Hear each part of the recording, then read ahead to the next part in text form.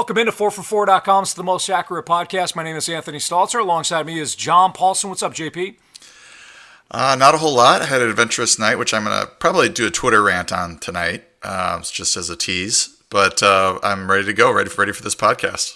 Can you give us a tease on what the rant, just like 2 words, what the rant could be? Well, it kind of goes in with the music that brought us in. It's the Black Keys, old track by them called Set You Free. It's off their 2003 album Thick Freakness. And I tried to take my family to go see them last night at the Wiltern in LA, and it didn't happen. So I have a lot to say about it. So look out for a Twitter rant tonight on over there on Twitter. All right, cool. All right, so that was the music, too, that John mentioned. Looking forward to the rant a little bit later on Twitter. By the way, you can follow John Paulson on Twitter at 4for4_John. You can follow me at Anthony Stalter. Today, we're going to discuss the latest news and injuries, cover the Titans and Jaguars Thursday night game. What a barn burner there. Marcus Mariota put on an absolute show. I'm sure John's got a lot of breakdown on Marcus Mariota. Then we'll discuss a few of John's sneaky starts for Week 3, which I always enjoy. First, though, word from our sponsors. Fantasy Draft, the only rake-free daily fantasy site, brings the heat again with a $750,000 guaranteed rake-free contest. The Hooter main event, the largest and the rake-free contest of its kind you will find for Week 3. It's outstanding. Remember, only on Fantasy Draft are 100% of your entry fees paid to contest winners. Sign up at fantasydraft.com with promo code 4for4, and you'll get a free 7-day trial membership. This podcast is also brought to you by Iconic, a not-for-profit organization that will help you find the perfect pair of eyewear or contacts. And you want to make sure that toward the end of the podcast, you tune in for an opportunity to hear about another promo code related to Iconic. Let's jump into the news heading into Week 3. Drew Brees, Ben Roethlisberger. Both banged up. Drew Brees suffered the hand injury. Now it's the Teddy Bridgewater show for at least 6 weeks. Ben Roethlisberger out for the year. How is this going to impact the Saints and the Steelers, respectively? Well, I spent a lot of time on the rankings this week just looking at these 2 quarterback situations along with a couple other ones, which we'll talk about a little bit later. But Teddy Bridgewater, if you remember, made the Pro Bowl in 2015. He was a game manager then with the Vikings. He had 14 touchdown passes in 16 games that year. He also ran 3 touchdowns in, had about 200 yards rushing. He hasn't been running as much for the Saints. He has a career yards per attempt of 7.1, which is decent. His preseason looked like this: 43 pass completions out of 70 pass attempts. That's 61.4%. 400 yards passing. That's 5.7 yards per attempt. That's not good. 2 touchdowns and 1 interception in the preseason this year for the Saints. Taysom Hill is the 3rd quarterback there, we think, although Sean Payton made some allusions that maybe he would play more than what people think. But he was 40 of 59 in the preseason, 67.8% completion, 443 yards. Passing 7.5 yards per attempt. That's pretty good. 3 touchdowns and 1 interception. Obviously, he's a very good runner. So his stats look good. I know there's some question marks about him as a passer. Maybe you can get into that after I talk about Mason Rudolph for the Steelers. But back to the Saints quickly. I'm looking at this as a downgrade for Drew Brees. And I mean, I'm not going out on a limb to say that. I don't think Bridgewater. I think Bridgewater's reputation is better than what we see right now, and this will be a good test for him, a chance for him, opportunity for him to get the full reps in practice and go start a game and see how he does. But based on what we've seen lately from him, this looks like a downgrade for Michael Thomas and Alvin Kamara, Teddy Ginn obviously as well. I don't think it's a death knell to any of those guys. I mean, Kamara's going to be used a lot. Michael Thomas is going to see a ton of targets. So it's just not as much upside with this offense as there was with Bridgewater under center. And then on to Mason Rudolph for the Steelers. And this, I think, is less of a downgrade from Roethlisberger to Rudolph. 2 preseasons and last week's game against Seattle, if you combine all those numbers, 64 of 106 for 795 yards passing. That's 7.5 yards per attempt. He had 9 touchdowns, which is a really high touchdown rate. and 3 interceptions. So he will take some chances. He pushes the ball downfield. I watched some of his throws from the last week and then also in the preseason, and he does have a nice deep ball, and he's willing to test it deep. So I think this bodes fairly well for some of the receivers there in Pittsburgh. So that's sort of where I'm at. Do you want to talk a little about Taysom Hill at all, and then maybe we can talk more about the Steelers' receivers? Sure. I think the biggest thing that people got to remember or keep in mind with Taysom Hill is that if the Saints wanted him to be Drew Brees' primary backup, they probably would have let Teddy Bridgewater go to Miami this offseason when he had the opportunity to go out there and start for the Dolphins. They brought Teddy Bridgewater back at a high price because they felt as though that if Drew Brees suffered an injury or the production fell off, that he would be the quarterback, at very least a bridge quarterback, right? So I think if Sean Payton felt as though that Taysom Hill was going to be a decent backup, somebody that could run the offense, they wouldn't have done that with Bridgewater. Now, that's not to say that if Teddy Bridgewater looks for consecutive weeks like he did in L.A., that Sean Payton just won't say, hey, we're going to go to Taysom Hill. But for right now, I think he's still primarily just a guy that's gonna be in some packages each and every week, just like he has been over the last year or so. I think Teddy Bridgewater, who when he came out of Louisville, his major strength was his accuracy. Didn't have the strongest arm, wasn't somebody that was flashy, but his accuracy always stood out. I think he's going to be okay. And with Mason Rudolph, we've watched Gardner Minshew now, and I know we'll get to him a little bit later on, step in out of an air raid system at Washington State and to varying degrees have success already in 3 appearances. In today's NFL, where they're running a lot of the spread or air raid concepts, I think quarterbacks like a Gardner Minshew or a Mason Rudolph have a better shot of success than 3-4 years ago when that learning curve was just too great, and that's why we didn't see guys like anybody out of Texas Tech or these air raid systems have success. So I'm very intrigued by watching Mason Rudolph, although I do think that the Steelers' passing game as a whole has some issues. And I think that goes beyond Big Ben. Anything else on this, John, or should we move on? Well, I want to talk a little bit about the Steelers and the receiving core and what's going on there. I mean, Dante Moncrief, it looks like he's been benched. Deontay Johnson told reporters the last day or two that he's going to start from here on out. So maybe somebody told him that James Washington, his snaps spike. So I think we might be seeing a 3 wide receiver set of James Washington, Deontay Johnson on the outside with Juju Smith-Schuster back in the slot. And that looks to me to be more dangerous than what they were doing, prior to that with, Ryan Switzer and Dante Moncrief, who has 4 drops in 2 weeks. And the one last week was from Rudolph, and he just popped the ball right up in the air for an interception, and it was bad. I think they basically benched him at that point. So we'll see if that continues. Does he not play hardly at all now? And do they go to Washington and Johnson there? And just one note on Washington, he played with Mason Rudolph, I think, for 3 years at Oklahoma State. So I'm intrigued now if he sees now a spike in snaps and then also has his college quarterback throwing him the ball. I think there should be quite a bit of familiarity there, and he's one of my sneaky starts this week. All right, let's talk about Cam Newton now. He's out this week. Kyle Allen draws the start. It's interesting when you look at Cam Newton because, one, he's Newton, and Kyle Allen is not Newton, but what we saw the first 2 weeks, you're almost getting half a player with Cam Newton. Mm-hmm. I don't know if the shoulder is still bothering him and or the foot, but Cam Newton didn't look right, certainly last week in that Thursday night matchup against the Buccaneers, and didn't necessarily play well in week 1. The accuracy was well off. He's not running. They had that play where they handed the ball off to Christian McCaffrey at the end instead of giving Cam Newton a shot to maybe pick up the yard on his own. So there's kind of it's a polarizing situation when you look at Carolina. So how does this impact? How does Kyle Allen drawing the start impact Curtis Samuel, DJ Moore, and the rest of Carolina offense, John? Well, this is another one, sort of like the Mason Rudolph, where an injured Ben Roethlisberger is not necessarily better for the receivers there than a healthy Mason Rudolph, and I think the same thing goes for Cam Newton and Kyle Allen. You look at Cam Newton's numbers this year: 50 for 89, that's 56% completion, 6.4 yards per attempt, which is right now through 2 games that's a career low. 1 interception, no touchdowns. So that's not good. So if you take Kyle Allen and maybe, you look at his Week 17 start against the Saints last year, 16 for 27, 2 touchdowns, 8.44 yards per attempt.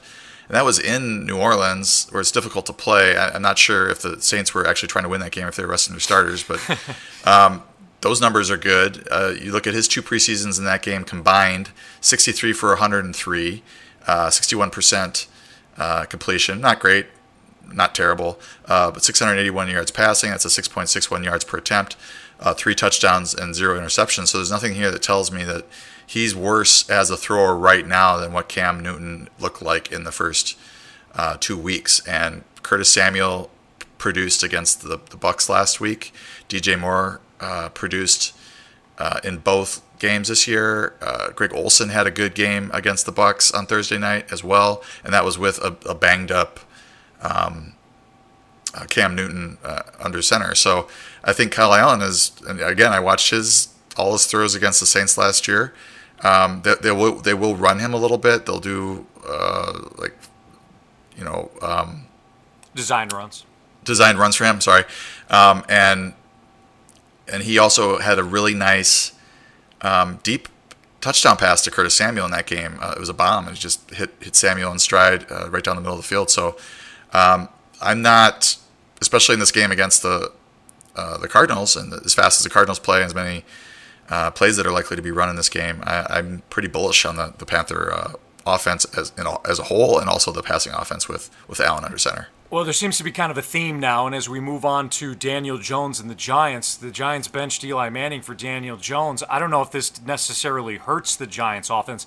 John, it might not help, but I don't think it's going to be any worse with Daniel Jones taking over from what Eli Manning gave the team over the first 2 weeks. Do you agree or disagree?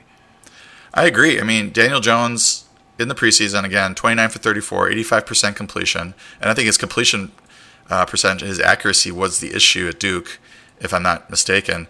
12.2 yards per attempt, obviously that's great. I mean, it's a small sample size. It's basically 1 game's worth of passing. But 416 yards passing, 2 touchdowns, no interceptions. The highest passing quarterback rating that I can see here in this list of passers in the preseason. So there's looking at what Eli has been doing, and it's not necessarily fair to him. He wasn't playing with a full deck of weapons. He lost Odell Beckham, and then Sterling Shepard was out, and Golden Tate is suspended. So he's really dealt a pretty bad hand. Even so, he wasn't letting it up or looking very good. So Jones in there now, I think, is an uptick for this offense, and he's going to get Sterling Shepard back this week. He's got Evan Ingram, a good tight end, and obviously Saquon Barkley can catch the ball out of the backfield. And in a week or two, you get Golden Tate back. So things I think looking up for this Giants offense as well. Let's talk about Damien Williams now. He's already been ruled out. He's got a knee injury. LeSean McCoy is, quote, trending in the right direction, according to James Palmer. Do you feel good about not only LeSean McCoy starting? How do you feel about Kansas City's backfield as a whole? I don't want to say that LeSean McCoy is a trap this week, because I don't think he's a trap. I think he could score a touchdown or 2. I don't think that the running game is going to be very good with the Chiefs. They're averaging 3.0 yards per carry, 72 rush yards per game. Some of that was Williams, but McCoy hasn't been particularly efficient either. And they're facing basically the number 1 rush defense in the league. The Ravens have given up 1.8 yards per carry, only 21 rush yards per game given up by the Ravens. So the chances that the Chiefs find a lot of running room seem unlikely. But again, you have the Chiefs passing attack, and maybe that loosens up the Ravens secondary. But really, if they were smart, the Chiefs, they would just basically throw the ball 50, 60 times this week against a very banged up Ravens secondary, and really feed the ball to those receivers. With McCoy, the other thing with McCoy is that his ankle is banged up. He's not a sure thing right now as of Friday. So he's obviously not 100%. And so if that's the case, what do they do with him? Do they give him the ball 20, 25 times in the game, or do they use Darwin Thompson, who looked great in the preseason? Do they use Darrell Williams, who has been pretty good for them in spots as well? So I think that you end up seeing a committee here, and it's a committee led by McCoy, but they're not going to run the ball very well, so you're hoping for receptions, I think. And Damien Williams, that's where he was making some plays, was in the receiving game in both both games that he played. So that's what I think you're looking for. I just feel they're going to have to split this up 3 ways, and it's not going to be McCoy as a fantasy RB1 this week. All right, Devin Singletary ruled out for the Bills as they host the Bengals on Sunday. So the ageless one, Frank Gore, what do you think about him? Where do you have Gore in your rankings for Week 3?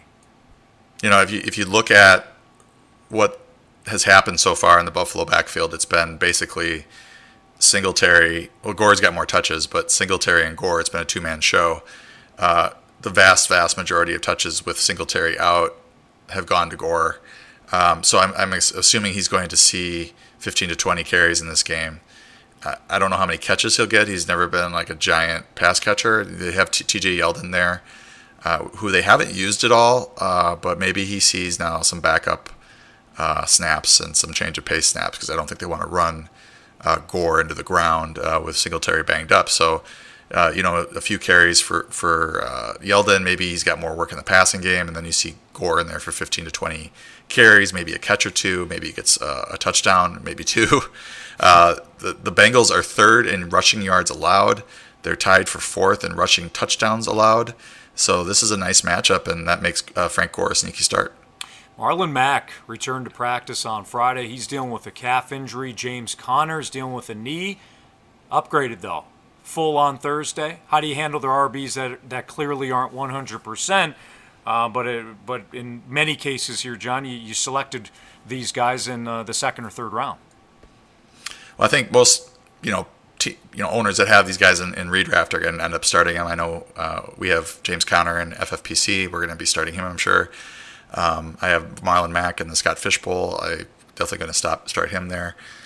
So you end up starting him, but you do in my rankings I do downgrade them. I just feel like it's more likely within the game for them to miss snaps due to the inflaming the issue or having a setback with the injury. Maybe they come out for a few snaps. Maybe they get knocked out completely. It's also an increased chance that the team realizes that they're not 100%, they're not fully healthy, and they give more carries and touches to the backups there. And Jordan Wilkins was a hot pickup for a day. Nyheim Hines is able to pick up the slack in the passing game if Mack can't play his full complement of snaps. As for James Conner, Jalen Samuels looked good on a screen pass with Rudolph, so he could see more time as well. And I think they gave Benny Snell a carry or 2 last week too. But I think Conner should see the most touches in that backfield. Mack should see the most touches in that backfield. I just don't think it's going to be as much as they would see if they were 100%.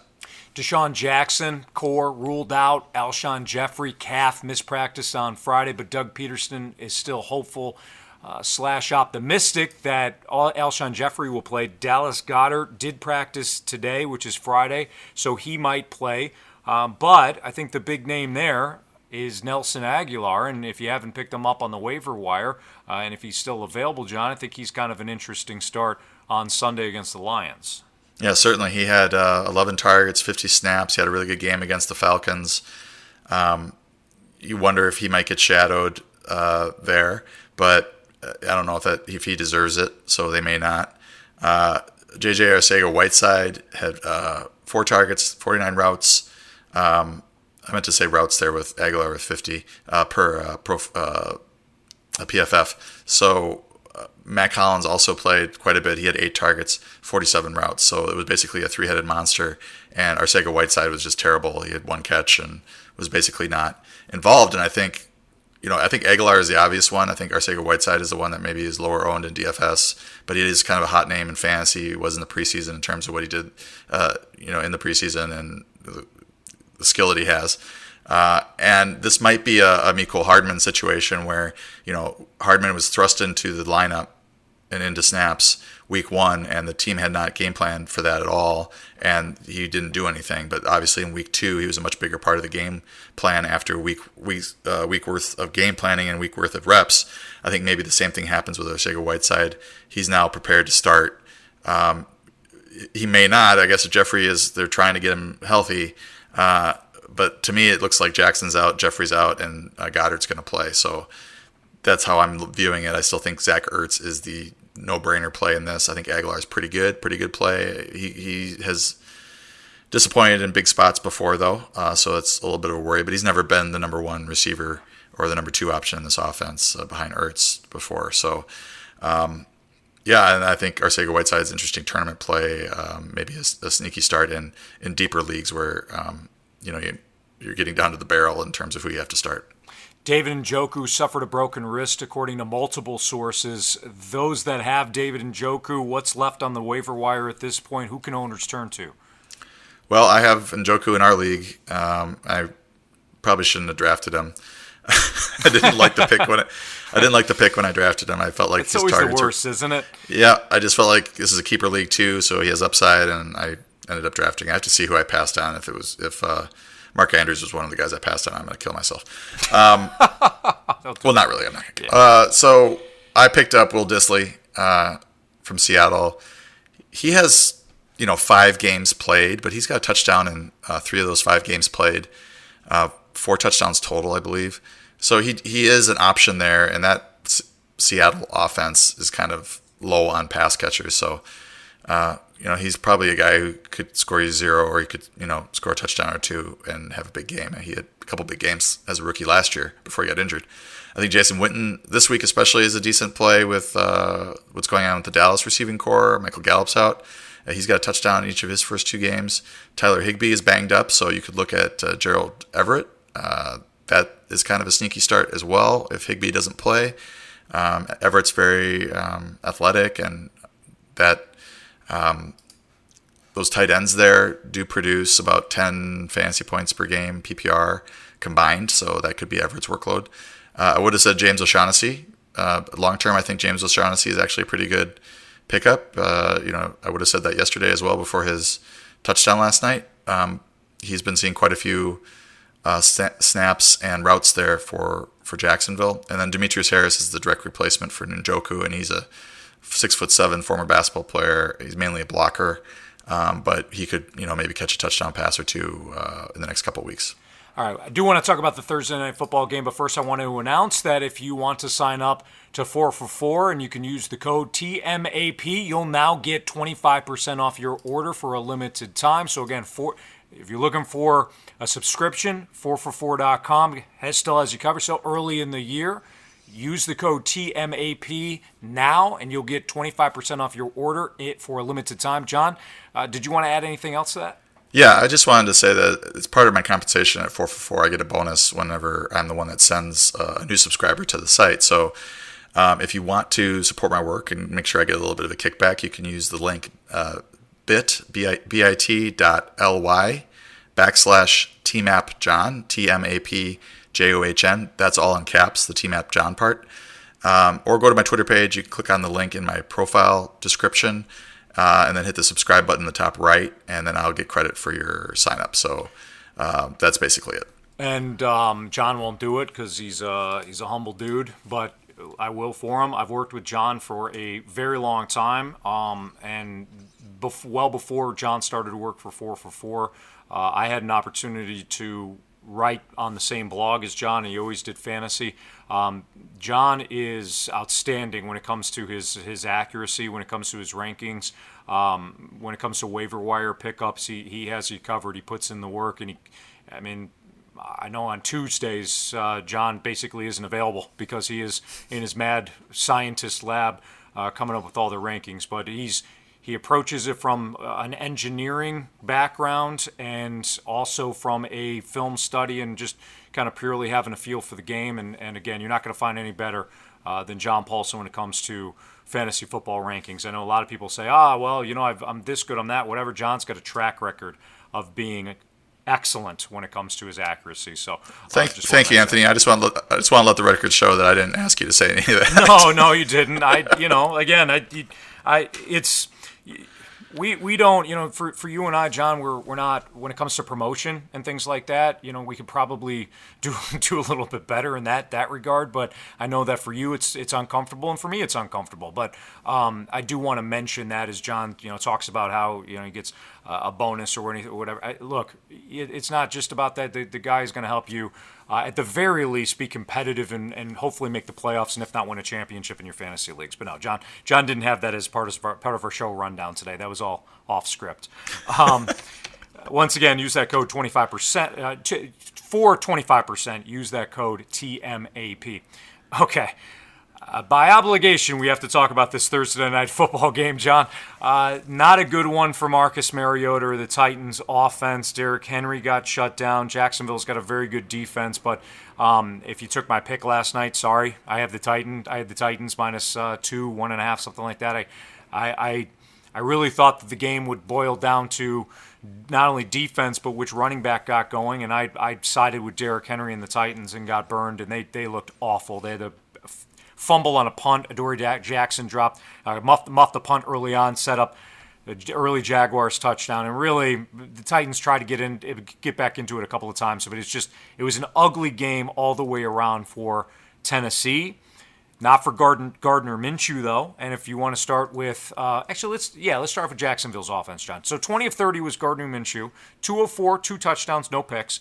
Leonard Fournette, 15 carries, 66 yards, and he really just had a big carry at the end. That's where the yardage came from. DJ Chark continues to look good. 4 catches, 76 yards, and a touchdown. This kid looks for real.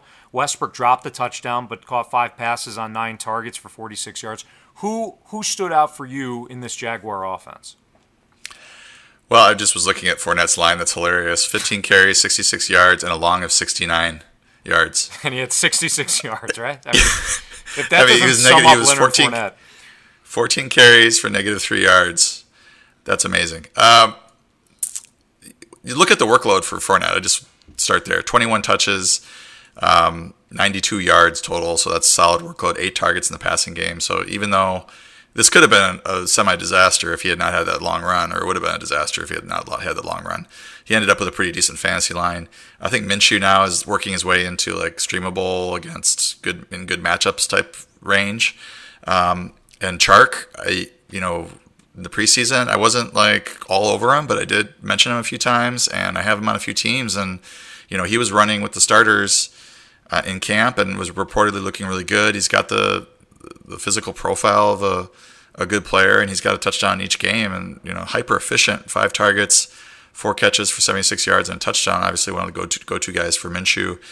Westbrook, even though he only ended up with like 9.6 PPR fantasy points, he did have the touchdown opportunity. He had 9 targets, so you got to like that workload. And then I guess Conley is the other guy there, 2 for 30 on 3 targets. He's starting to worry about him and his overall workload. And then I mentioned O'Shaughnessy before. I think if you're desperate at tight end, he's a decent play week in and week out because he does run a lot of routes for Jacksonville. Okay, now to Tennessee. Marcus Mariota had 304 yards. If you watched the game, I caught a lot of it. I had everything going on last night, from the Cardinals-Cubs game to the college football game. But you watched the game, and I saw a lot of it. Mariota was not good. His offensive line did nothing for him, but somehow he wound up with 304 yards. No touchdowns, no picks.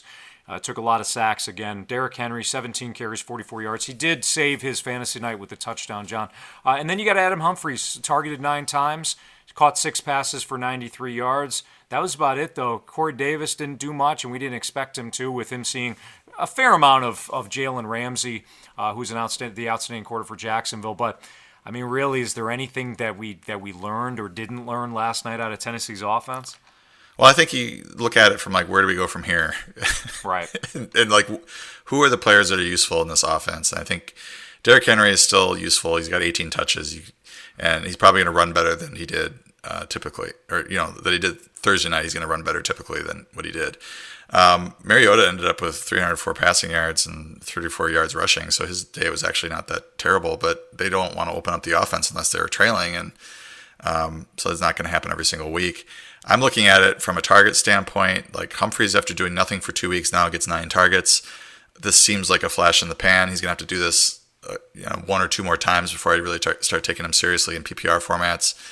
Tajay Sharp is second in yardage at 70 yards on 3 targets. Then you have Delanie Walker, who's maybe the most trustworthy player in this offense outside of Henry.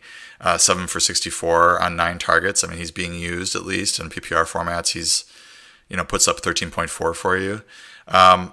Davis is super alarming. I mean, I think the 3 for 44 on 4 targets efficiency-wise against a really good secondary is not bad, but the fact that this guy is getting the 4th most targets on his team behind Humphreys, Walker, and A.J. Brown. That's really terrifying. And I do have Davis in one league, and he's just going to sit on the bench until something happens, and he might get cut soon. I'm with you. And I have a deeper bench, so he's on the fringe of getting cut. He's so talented, too, and I don't get it. I think it's a usage issue, and it's a Marcus Mariota issue. And then, so that's it. I mean, what else are you going to talk about? Jonnu Smith or Tajay Sharpmore? I mean, there's nothing good happening here other than Henry and really Walker that you can count on a weekly basis. So I would pretty much cut ties with the rest. I might just bench Corey Davis because we know he's talented, and maybe he starts to break out. I mean, he did have 2 pretty good fantasy seasons so far. Yeah, I got Corey Davis in our league, and I'm in the same boat as you. He's got so much talent. He was a top 5 pick, but Tennessee's offense, the passing game, Mariota just can't. There's nothing. Nobody's firing on all cylinders, and it's not just Mariota. It's the offensive line. They got 2 guys out. Taylor Lewan being one of them because of suspension. It's nasty. It's nasty in Tennessee. All right, we're going to discuss John's sneaky starts for the week. First, a word though from our sponsors. Today's episode was sponsored in part by Iconic, where you can shop name brand glasses, contacts, and sunglasses for the best possible price. Iconic seamlessly connects your eyewear, your vision insurance coverage, and your doctor's expertise with their network of over 38,000 eye doctors. Use their virtual try-on tool to see yourself in your favorite pair of glasses. John, I know you recently bought a pair of glasses from Iconic, right? Yeah, I actually got a pair of prescription Nike sunglasses. I was able to search by the size of the frames, and I have a big head, so that certainly helped. And the site actually scanned my face for their virtual try-on feature, which was pretty cool. Uploading my prescription was easy, and my sunglasses came within a few days, so all in all, it was a good experience. Well, if you want to be like John, enjoy the view and visit iconic.com/TMAP. That's EYECONIC.com/TMAP to shop 60 high-quality name brands, including Nike, Ray-Ban, Oakley, and AccuView.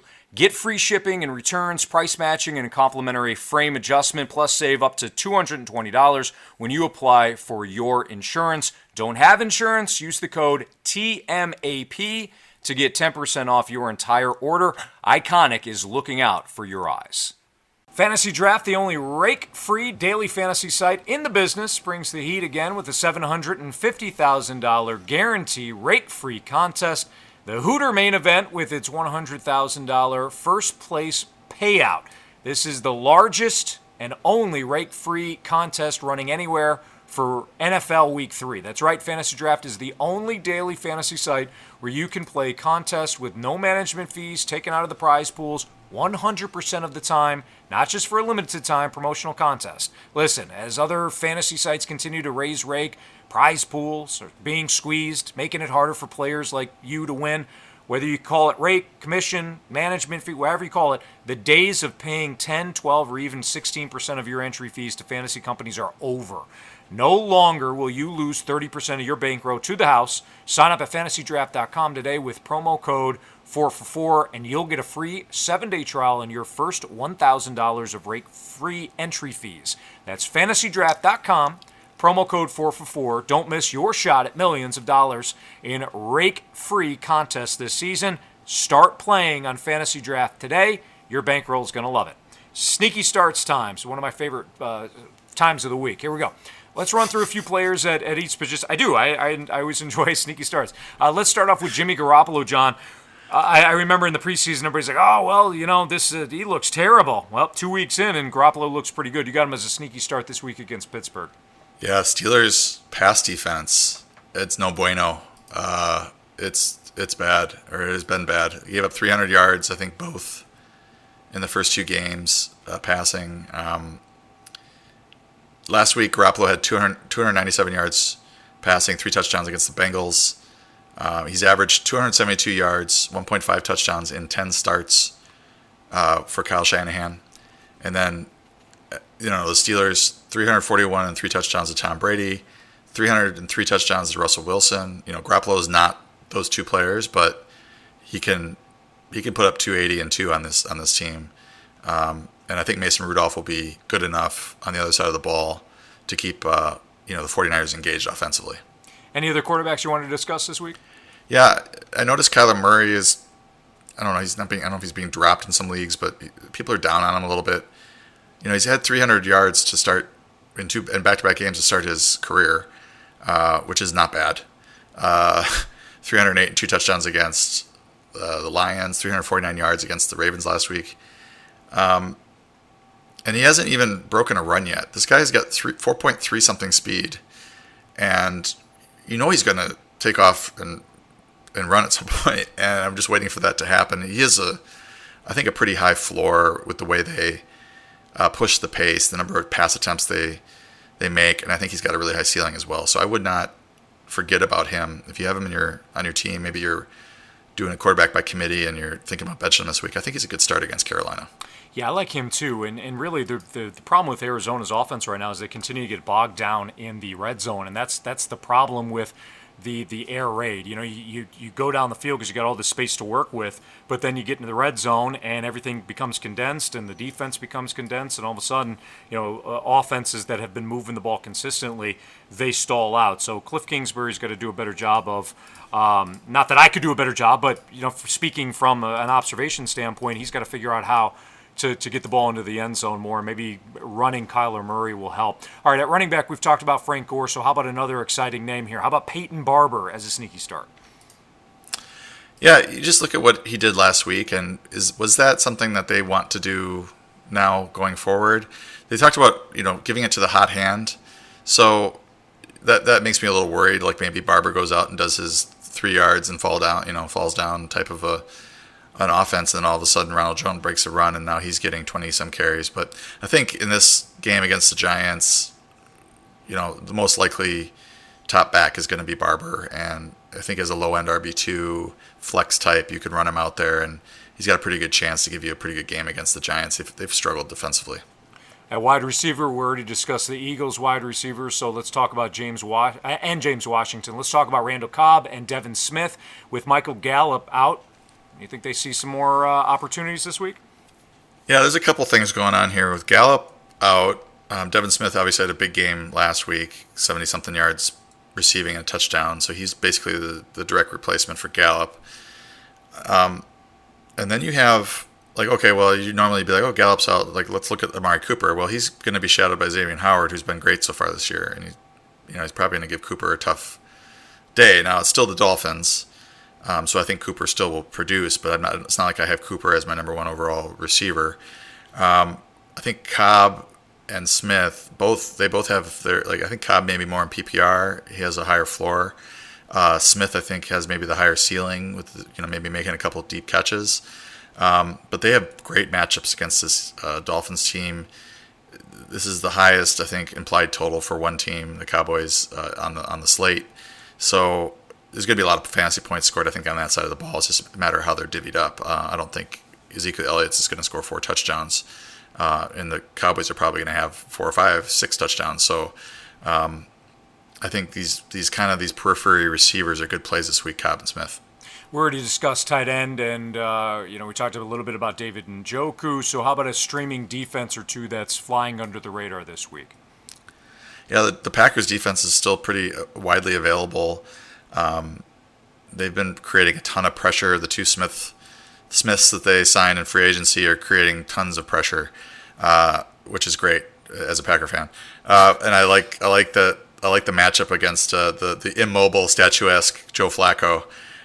So this could be a nice day of sacks, I think, for the Packers defense. Maybe if they jump out to a lead, he throws a pick or two as well. I like the 49ers at home against Mason Rudolph a bit. I think Rudolph will be okay and probably pretty good, but he'll take some chances and throw some picks. And then Tampa Bay's defense is kind of flying under the radar on a whole. They're a lot better than they were last year. So they're getting Jones in his rookie in his first start. I think Jones will be pretty decent too, but this is first starts are always tantalizing from a playing the defense against them standpoint. So I think that's a pretty good start as well. And then one that's really flying under the radar, I think, is Cleveland versus the Rams, and I have not yet to move them up in my rankings, but I was talking with Kevin Zatlukal, who's our data scientist on staff, MIT grad, and we were looking at some of the data below the surface there, and the Rams have allowed the most pressures through 2 weeks. per PFF, and Cleveland has generated 34 pressures. So Rams have yielded 36, which is the most. Cleveland has generated 34. I'm not sure if that's the most or it's up there.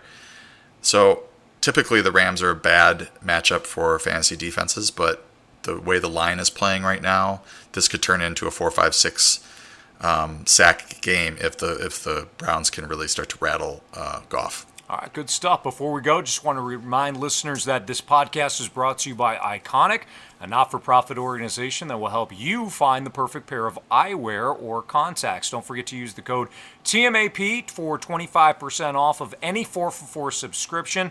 John, if you want to throw out that link again to help bump up things for you as well, go ahead and throw that out.